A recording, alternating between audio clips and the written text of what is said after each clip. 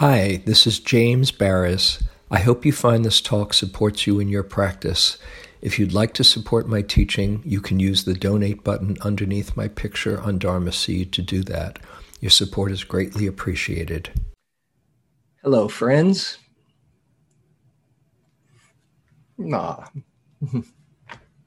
Good to see you.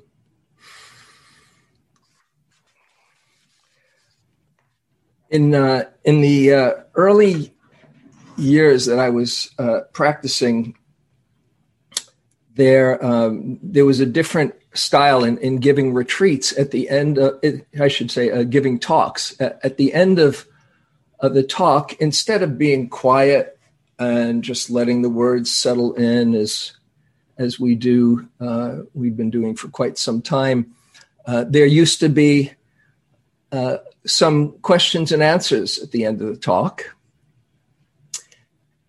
And then after the questions and answers, those who still had questions and answers would come up and ask some more questions. I always had questions. I wanted to know. I wanted to get it right. I was hungry to learn, but also I just wanted to make sure I was doing it right.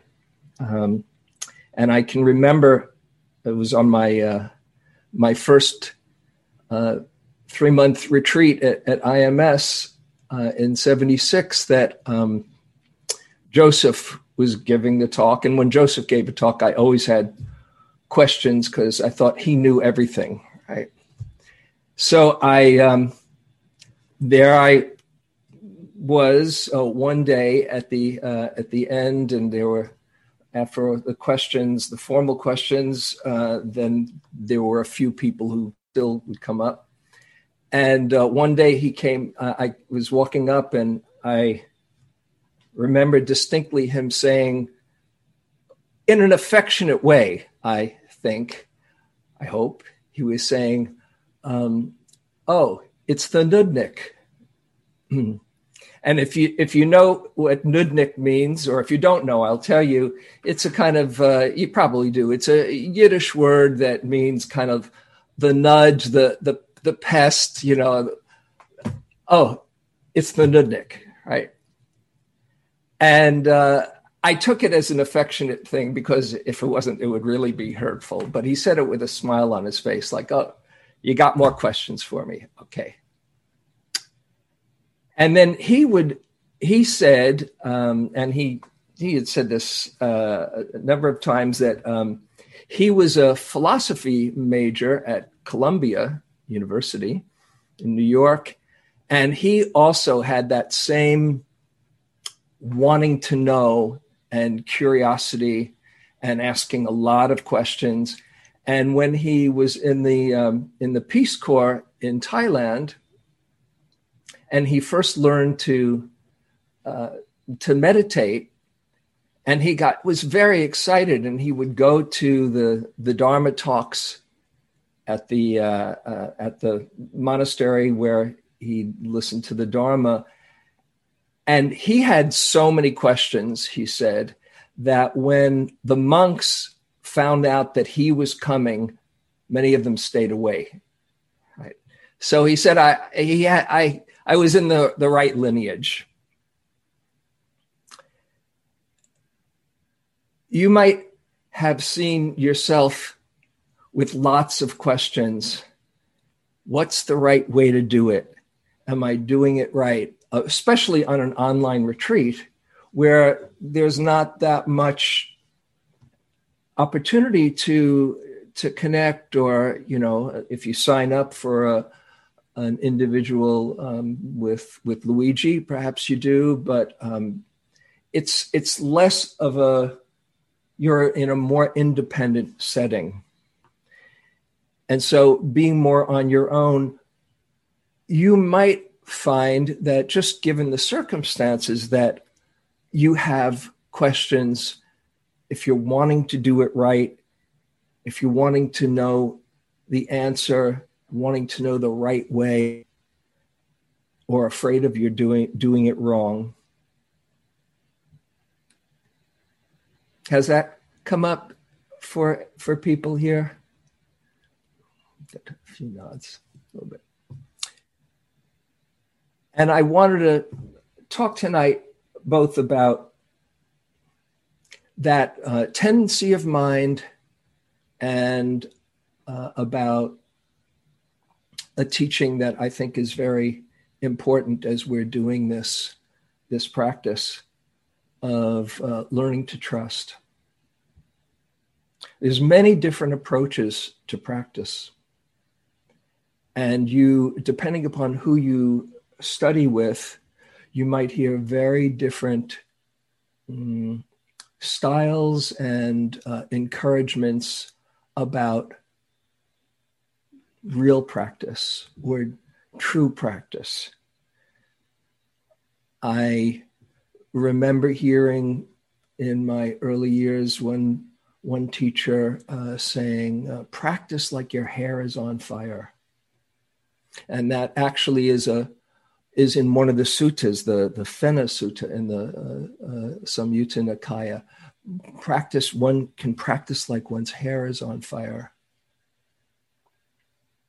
The Buddha himself, who was from the warrior caste, this was his style of practice in his quest to become awakened. And this is one sutta, the Apativana Sutta. Gladly would I let the flesh and blood in my body dry up, leaving just the skin, tendons, and bones. But if I have not attained what I can be reached through human firmness, human persistence, human striving, there will be no relaxing in my persistence. From this heedfulness of mine was attained awakening. From this heedfulness of mine was attained the unexcelled freedom from bondage. And then he says later on, thus you should train yourselves. We will relentlessly exert ourselves, thinking gladly would we let the flesh and blood in our bodies dry up, leaving just the skin, tendons, and bones. But if we've not attained what can be reached through human firmness, human persistence, human striving, let there be no relaxing our persistence. That's how you should train yourselves. Warrior, right? And I practiced with Upandita, who was a really deep, skillful meditation teacher with technique. Kamala had mentioned him, and he would say, "Make heroic effort." Heroic effort. That was his big thing. Note every single moment, And for some, that was a really valuable encouragement. For others, less so. So that's one style of practice. Then there's other approaches to practice. Munindraji, who Kamala mentioned, who also was an important teacher of mine, would say, simple and easy, simple, empty phenomena rolling on. Just settle back, simple and easy. That Vajra song that somebody read from Gendun Rinpoche, Tibetan master, happiness cannot be found through great effort and willpower, but is already here in relaxation and letting go. Don't strain yourself. There's nothing to do. Wanting to grasp the ungraspable, you exhaust yourself in vain. As soon as you relax this grasping, space is here, open, inviting, and comfortable. And Utejaniya, another wonderful teacher who's been mentioned a number of times here. I'll share with you some of his 23 points for right attitude. When meditating, both the mind and the body should be comfortable. If the mind and the body are getting tired, something is wrong with the way you're practicing, and it's time to check the way you're meditating. Why do you focus so hard to meditate? Do you want something? Do you want something to happen? The meditating mind should be relaxed and at peace. You cannot practice when the mind is tense. You have to accept and watch both good and bad experiences. You only want good experiences? You don't want even the tiniest unpleasant experience? Is that reasonable? Is this the way of the Dhamma? And continually checking your attitude so that it's not tight and it's not contracted. So you hear different teachers, or you study with one teacher and you say, oh, I found the right way. And then you study with somebody else and say, oh, wait, I'm getting a different message here. And the Buddha himself realized and understood so many different ways to practice. That was one of the perfections that he had of skillful means, 84,000 Dharma gates. It said he was the master of skillful means. And so for one person, he said, yes, exert yourself. For somebody else, he said, here, take this cloth and you just keep on rubbing. And he sensed that this guy was not big for remembering all the rules and getting all the everything just right. And he just kept on rubbing the cloth until finally he saw that white cloth turned dirty and realized the truth of impermanence and was awakened. On one discourse that I love here, where he realized that there's many different approaches to thoughts, so many different approaches to thoughts. Have you seen how slippery thoughts can be? I'm sure you've seen many, many times, not just this retreat, but in your practice. Here's a Peanuts cartoon that I love that somebody gave me a while ago about this. First frame. Here I am. Oh, it wasn't Peanuts. It was Calvin and Hobbes. I'm just realizing. Calvin and Hobbes. Here I am, happy and content. Second frame. But not euphoric. Third frame. So I'm no longer content. I'm no longer happy. My day is ruined. I should have stopped thinking while I was ahead. Last frame. That's often how it works, isn't it? Oh, yeah, things are going well. And then there's this thought that snags our mind and we get caught. And all of a sudden, it's not what it was 10 minutes ago or an hour ago or yesterday. So just thought as part of this, I would share with you some of the Buddha's suggestions for dealing with the distracted mind. This is from the Sutta on removing of distracting thoughts, Majjhima Nikaya number 20. He says, you might be sitting and feeling concentrated and present, but then some thoughts come into your mind that are disturbing. And he says, first strategy, he says, one, let me see if I can just, I'll read some of it. When those kinds of thoughts intrude, one should attend to another line of thinking apart from that one, connected with what is skillful, while attending to the thoughts that are skillful, then those unskillful thoughts subside. And he has the example of taking a carpenter, getting out a peg that is in wrong with another peg and substituting another peg. For instance, if you're having thoughts of anger, you might substitute, what would you think?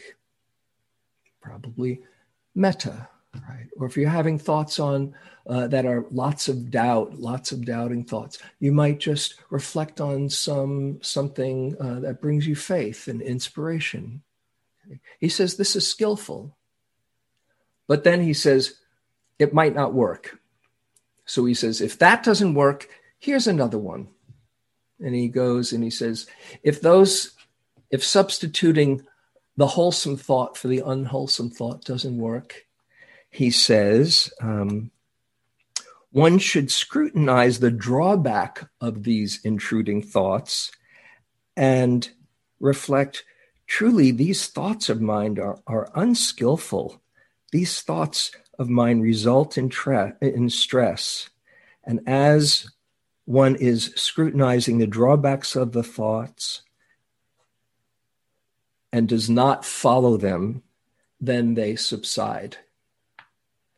And he gives an image of, it's a pretty graphic image, just as a young person fond of adornment would be horrified or humiliated and disgusted if the carcass of a snake or a dog or a human being were hung from their neck.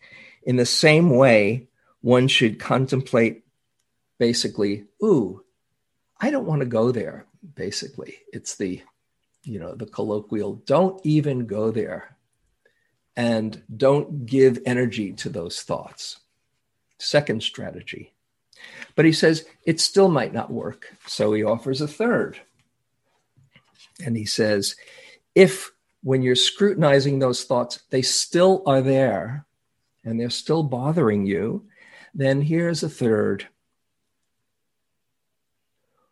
One should pay no mind and no attention to those thoughts. Paying no mind and no attention to them, those thoughts are abandoned and subside. Just as a person with good eyes, not wanting to see forms that had come into range, would close their eyes or look away, in the same way, those thoughts, not giving attention, subside, and one becomes concentrated.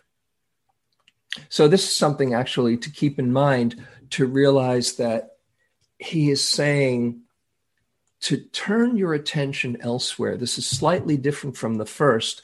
The first is substituting wholesome thoughts for unwholesome thoughts. This is, I don't need to stay with this particular subject. And this is both in the thought or in a sensation. He says, turn your attention to something else that's happening in your experience. And perhaps this is something that you can keep in mind if your body is hurting or you're having some unpleasant sensation that you can't just use Vedana and say, oh, just unpleasant, but it's really getting to you. Turn your attention somewhere else. Maybe turn your attention to sounds instead of to that unpleasant sensation. If you stay with a painful sensation for too long, the mind gets very tired and fatigued. He says this is a skillful thing to do. But then he says it still might not work. So he gives a fourth strategy. He says, if you try turning your attention elsewhere and those thoughts are still bothering you, then one should attend to the relaxing of thought fabrication with regard to those thoughts. Just relaxing, the stilling of the formations is one translation. And he gives this example. Just as the thought would occur to someone walking quickly, why am I walking quickly? Why don't I walk slowly? So they walk slowly. And then the thought occurs, why am I walking slowly? Why don't I stand? So they stand. And then the thought occurs, why am I standing? Why don't I sit? And then he says, oh, why am I sitting? Why don't I lie down? It's getting better and better. He says, just relax, just soften, take it easy. Or another interpretation is seeing the emptiness of these thoughts, where they come from nowhere and where they return to nowhere. So he says, just kind of relax and cool out. But then he says, it still might not work. So the final card in this sutta, and there's many more, but this is the fifth in this. He says, when attending those thoughts arise, and one is trying to relax, then with teeth clenched and tongue pressed against the roof of the mouth, one should beat down, constrain, and crush mind with awareness. And then he gives the simile. Just as a strong man seizing a weaker man by the head or throat or shoulders would beat him down, constrain him, and crush him, in the same way, if those thoughts are still arising, one should beat down with teeth clenched and tongue pressed against the roof of the mouth. One should beat down, constrain, and crush mind with awareness. Wow. Warrior. Now, just as a warning, you can't do this, in my own experience, you can't do this with aversion. You have to do it with a real clarity, like a mother being very firm with her child. No, you can't run out into the street. No, you can't touch that stove. And there can be a firmness that you can say to yourself, but there's got to be love underneath, the way I've seen it. If you've ever used that with yourself and just been firm in a loving way, no, let's not go there now. Just raise your hand. I'm curious. Oh, okay, good. You got to use that very, very gingerly, but I want you to see these are different approaches, different styles for the same situation from the same great teacher. One of the things on this retreat, I have a feeling you probably have noticed it, is there are 6 teachers giving talks, and Luigi doing her sign-ups, and you might have noticed, I notice, how different each person's style and personality is.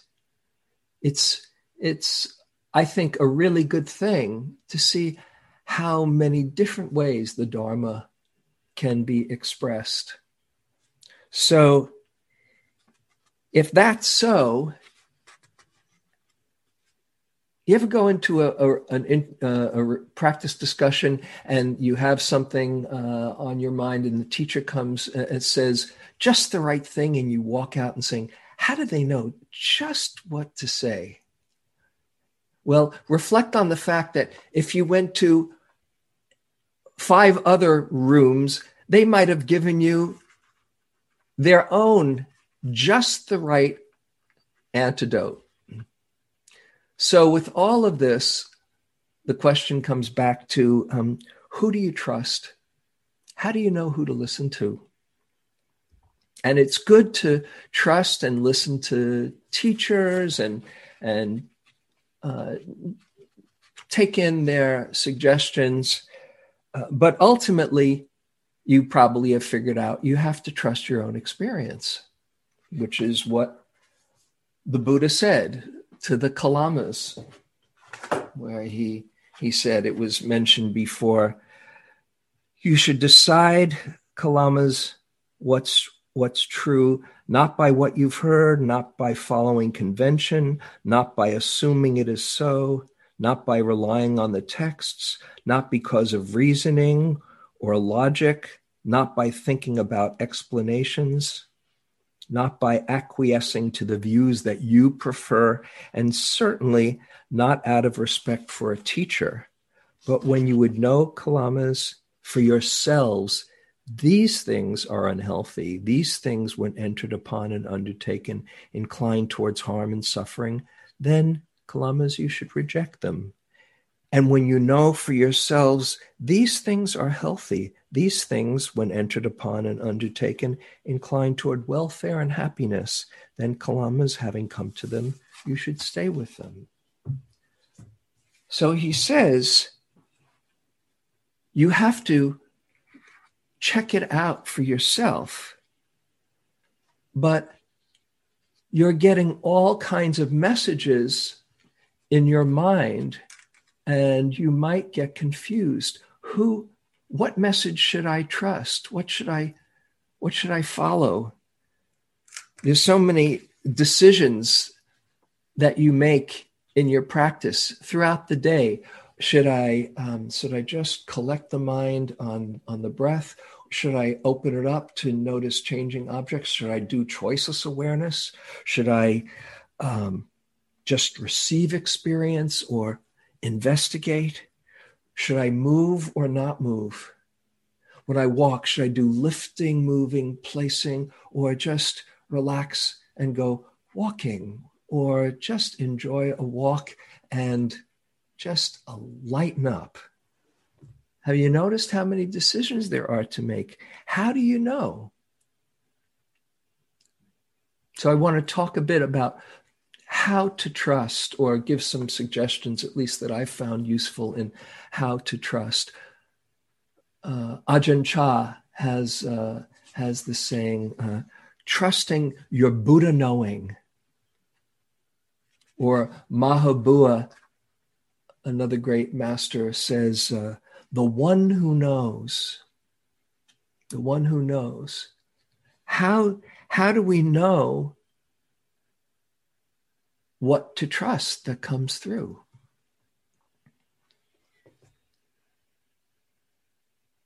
So the first that I would encourage you to just look for yourself. Don't take my word for it. Remember, just like the Buddha said, but you just check it out. One thing that I have found so incredibly important is when we're trying to get the right answer and we're trying to figure out the right way, the mind is contracted. And in that contraction, it's very hard for wisdom to shine through. This is from if I can find it, from a yogi on a retreat. It was their first retreat, and they were struggling really continually trying to get the right answer, and kept on telling them, you don't have to figure it out. And then finally, towards the end of the retreat, she wrote me this note saying, the one thing that is indelibly in my brain is finally getting, you don't have to figure it out. That would never have registered as an option before. Just today, when I was doing walking meditation, struggling as my thoughts were going round and round, those words came into my mind. You don't have to figure it out. I stopped and closed my eyes and asked myself, what is true right now in this moment? And what was true was the rising and falling of my breath and various body sensations coming and going. And I thought to myself, the rest will balance itself out in its own time. And I resumed my walking. What a revelation. So to not have to figure it out, but to relax. There's a line I love from the third Zen patriarch, who wrote Verses on the Faith Mind. I had mentioned him before, The Burdensome Practice of Judging. It's from that same treatise. He has this line, stop talking and thinking, and there's nothing you'll not be able to know. I love that line. Stop talking and thinking, and there's nothing you'll not be able to know. Have you ever found that when you finally just give up trying so hard, the answer becomes apparent? Because the mind is letting go of that tightness, and there's a spaciousness for the wisdom to shine through. So letting go of figuring it out and just exploring, discovering, like has been said, in this fathom-long body, the whole of life is revealed. This is your laboratory to just discover. Don't take it personally. Don't take the thoughts that come out or the way the body is working. It's just all following its laws and starting to explore with curiosity instead of coming up with the right answer. And when you can do that, you're more able to listen to the wisdom right inside of you. It's right inside. We just have to learn how to listen instead of figure out. You know, we've been talking about receiving experience instead of trying to pounce on it and make it any one way. Of course, there's curiosity and investigation, but there's a kind of receiving and letting things reveal themselves to you. So if you're getting in touch with some decision that needs to be made, should I sit longer?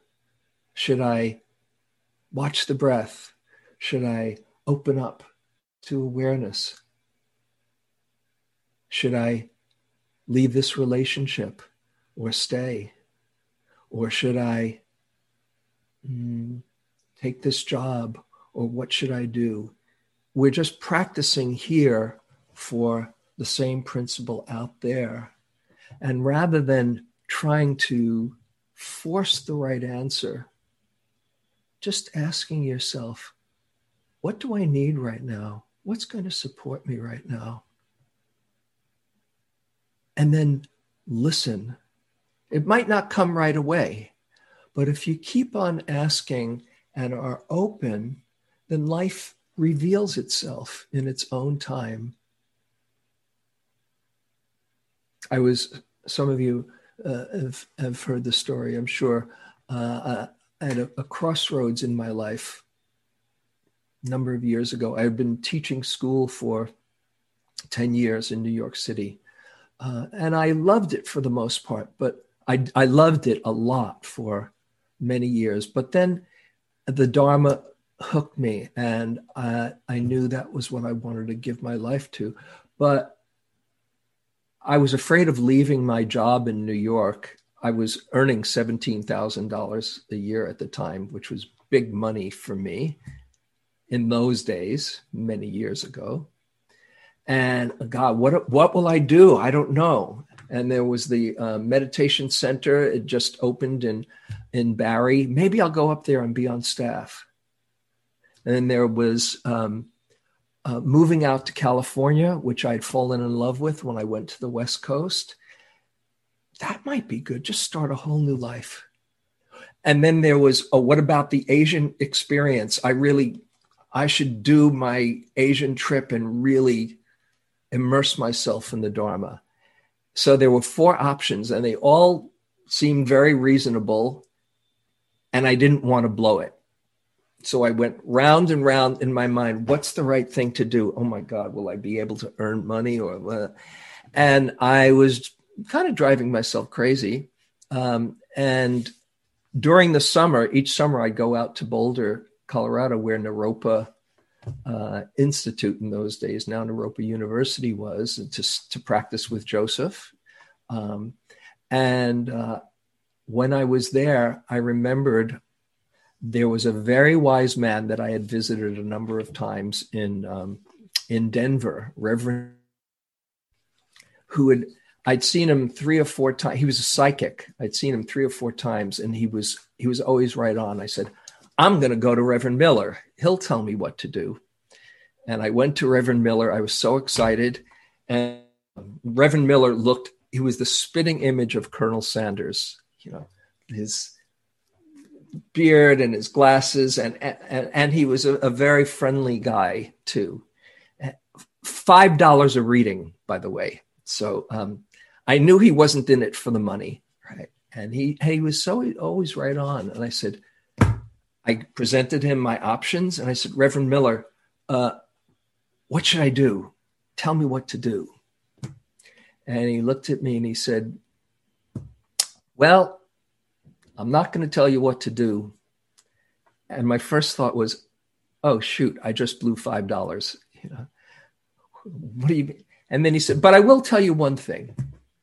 I said, yeah. He said, it doesn't matter. I said, what do you mean it doesn't matter? That's my life you're talking about. And he believed in spirit guides. So that was his way of getting in touch with something beyond. He said, if you're stuck in indecision and just paralyzed in fear, your guides can't help you. But when it's time, when you put yourself in motion, then your guides, this is how he explained it, can help you, and you can see life will keep on unfolding for you. He said, so you might go one route and say, oh yeah, this feels right.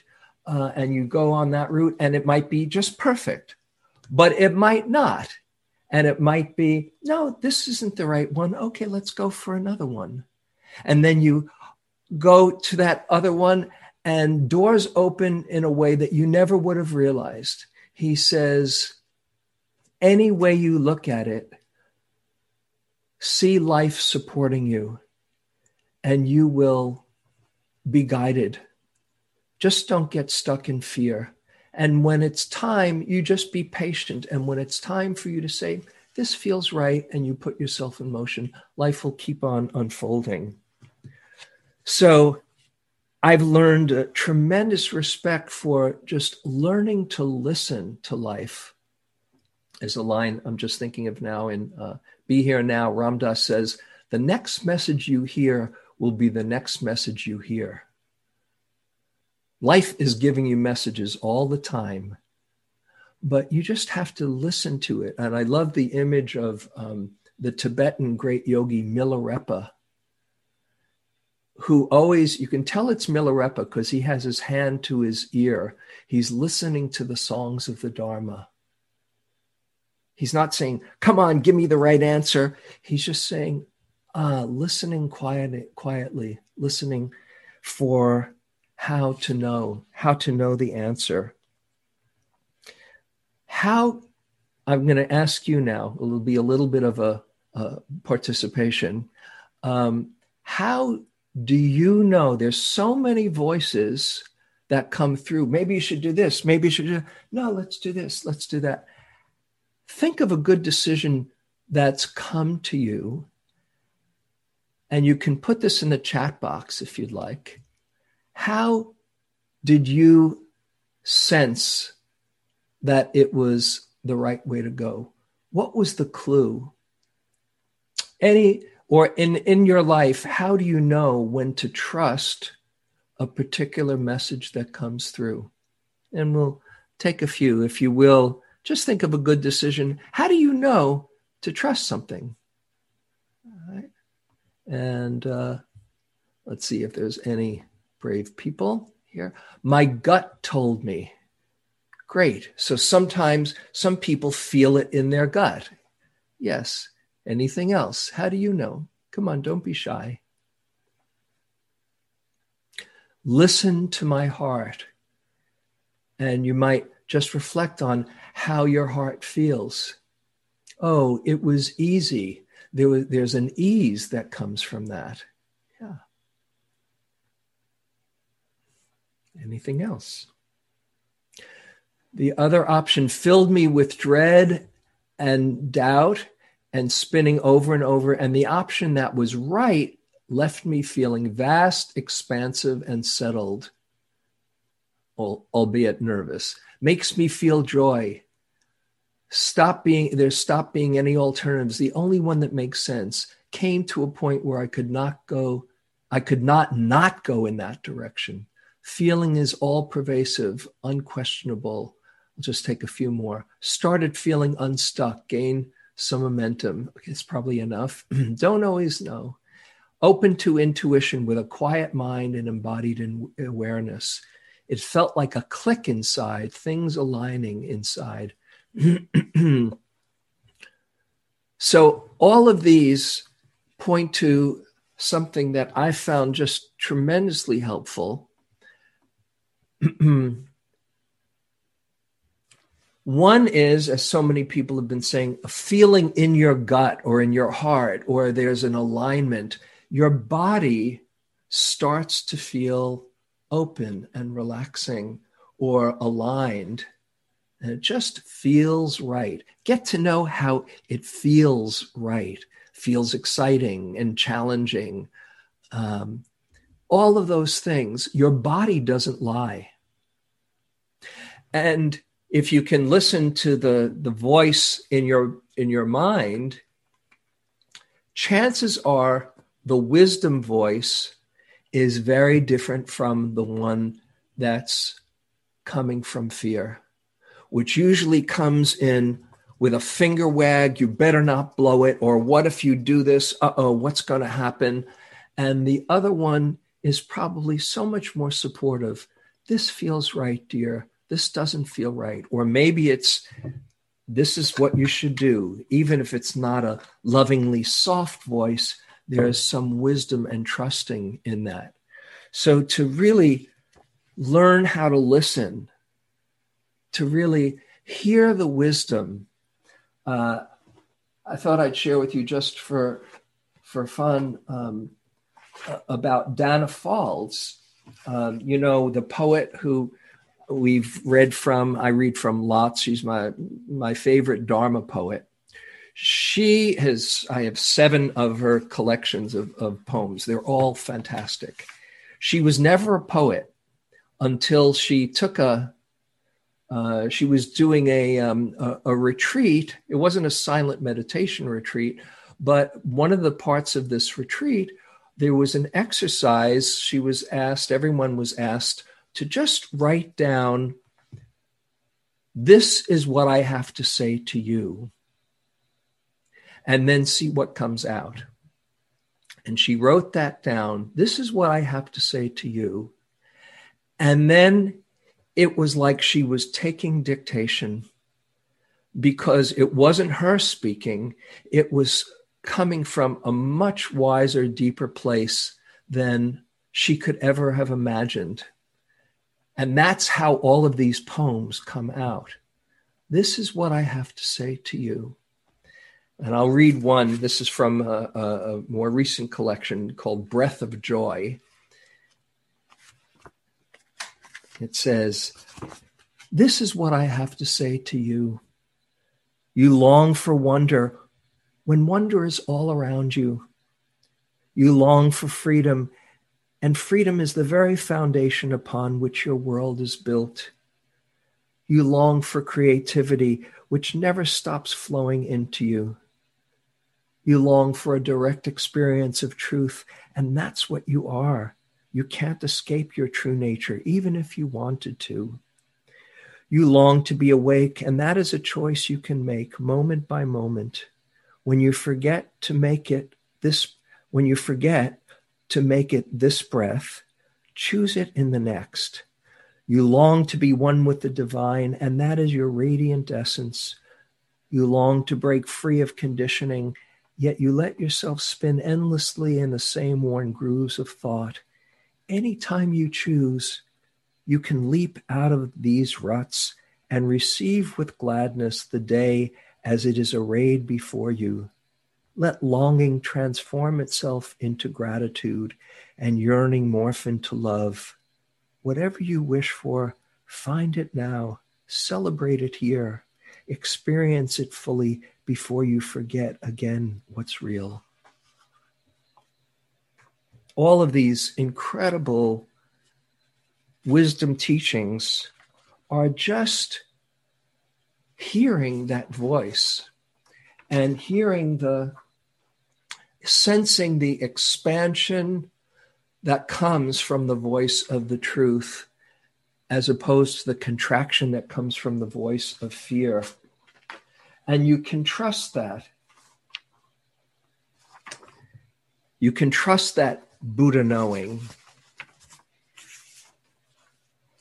And this gets me to a third area that I find will be a real support for you, I suspect, as it is for me. And that's taking the refuges as powerful gateways to trust. When you take refuge in the Buddha, what are you doing? What does that mean to take refuge in the Buddha? It's not about Siddhartha or Gautama Buddha is going to tell you the answer.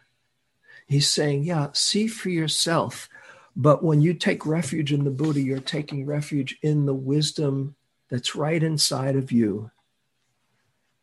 Trust not that everything is going to work out, but trust that your awareness can meet the moment when it comes, and realize that you're not in control of this life, but you can meet it, that the awareness can hold it all. Those times that deep awareness, deep wisdom has come through you, it's almost like a surprise, like, aha, wow, oh, look at that. I didn't know that wisdom was in there. And when you feel that ring of truth, trust it. Even if you're going to forget. I want to read to you a Buddha speaking to a yogi that she decided to remember. I love this. This is called Letter to My Future Self. And this is a yogi who had lots and lots and lots of doubts and was giving herself a hard time, who's done a lot of practice. And it's beautiful to see how she has blossomed. This is what she wrote a couple of years ago on a month-long retreat. Letter to my future self.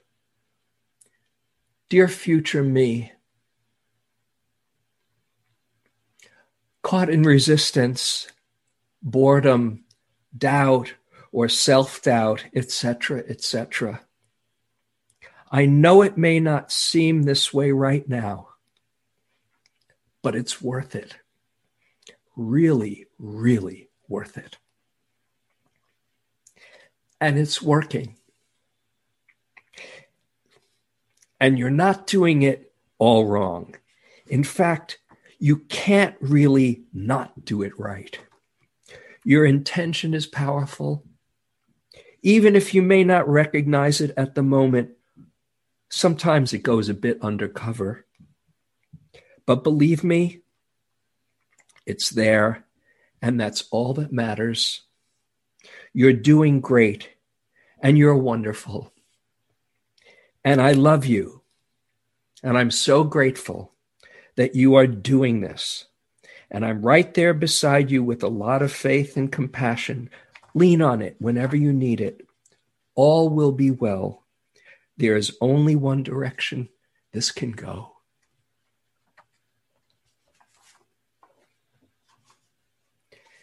And she's forgotten, but she remembers.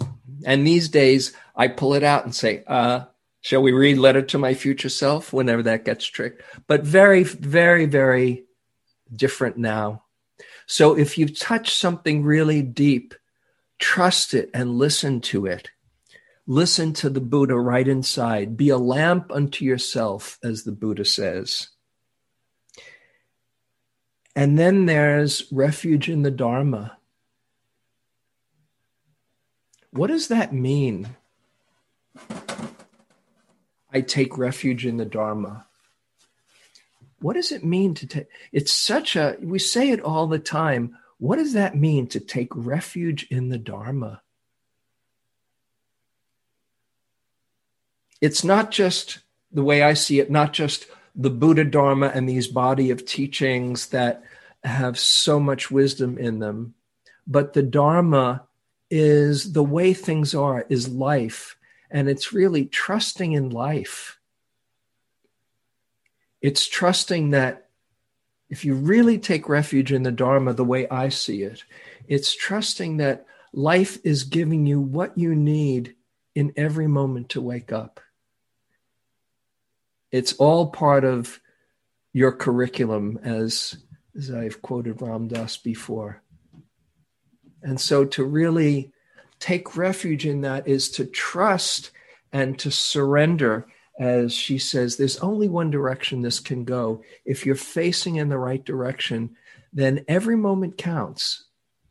If it's difficult, opening with compassion, learning more deeply the lessons that I'm supposed to. If it's beautiful, what grace. And to surrender thinking that you need to figure it all out. And let, as Ajahn Sumedho says, the shining through of the divine, that life is giving you what you need, and you can really take refuge in that. And as you get out of the way of trying to figure it out, there's a sense of openness and okayness with every moment, that we're learning little by little, that it's not just to create, it's not to create the ideal experience. Whatever you do, whatever you experience, it's going to change, but it's learning to be here for the whole show, for the ups and the downs and the ups and the downs. Have you seen how many ups and downs you've gone through in the last days or the last day, or sometimes in 1 hour? So it's not about getting to some magical place saying, I arrived. It's about being here for the whole show and seeing, I'm not running this show. I'm just showing up as best I can and letting life reveal itself to me, and to find a place of balance and equanimity in that, and to get out of the way and to see you are life expressing itself through you. How could you not be perfectly you? The third Zen patriarch, again, to live in this faith, this is called Verses on the Faith Mind. To live in this faith is the road to non-duality, because the non-dual is one with the trusting mind. The non-dual is one with the trusting mind. When you let go of running, thinking that you should or do run the show, the non-dual is one with the trusting mind. And all you need to do is face in the right direction and come with the sincere motivation as best you can. And life will keep on helping you awaken and supporting that awaken. And as you awaken, it becomes clearer and clearer. You're not just doing it for your own benefit. You're doing it for all of us. That's the beauty of it. When you let go of figuring it out and when you start trusting more, you know, when you're around somebody who has a deep sense of trust, who has a deep sense of capacity to meet the world, even in its difficulties, when they find that sense of balance and wisdom And so their goodness shines through. What a gift it is to be around people like that. The non-dual is one with the trusting mind, and we do it for ourselves and we do it for all. And as we realize it's not us running the show and we are not getting in the way, we find we have the courage to let life use us well. It's one of my main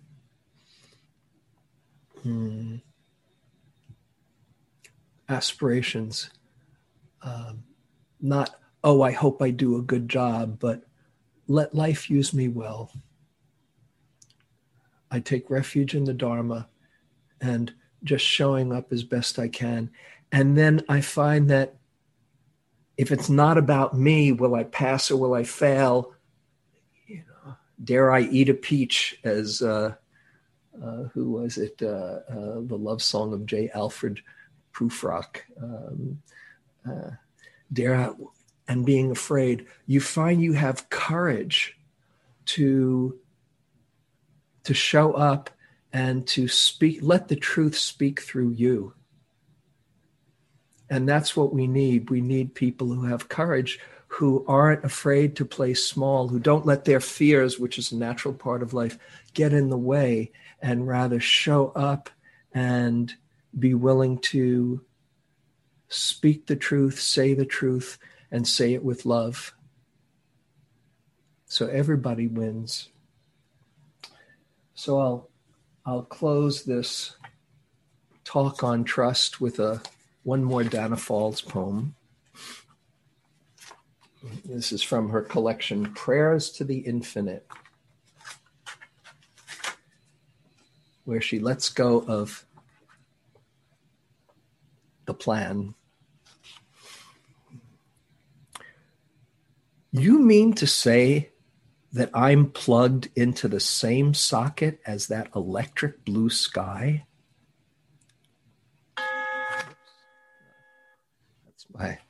That's my time to go. I'll say it one more time. I forgot to turn off the volume there.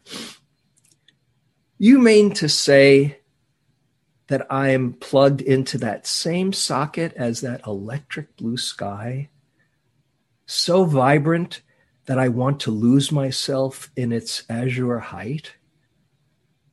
You mean that the same juice that runs the universe flows through me like a love song or a bolt of lightning? You mean life isn't about being good or perfect or virtuous, but daring to freely follow energy? Are you trying to say, in your slow and patient way, that the presence of God is everywhere? That even as I bumble through my life, I have no reason to hide? That I'm not a sinner, but a conduit for light? That even when I'm dull and uninspired, the seeds of my awareness are sprouting even now? How utterly audacious. But I know you're right. Holding back just leaves me feeling less alive, while letting go leads, well, I don't know where it leads, but I know that's where I'm heading. So let's sit for just a few moments now.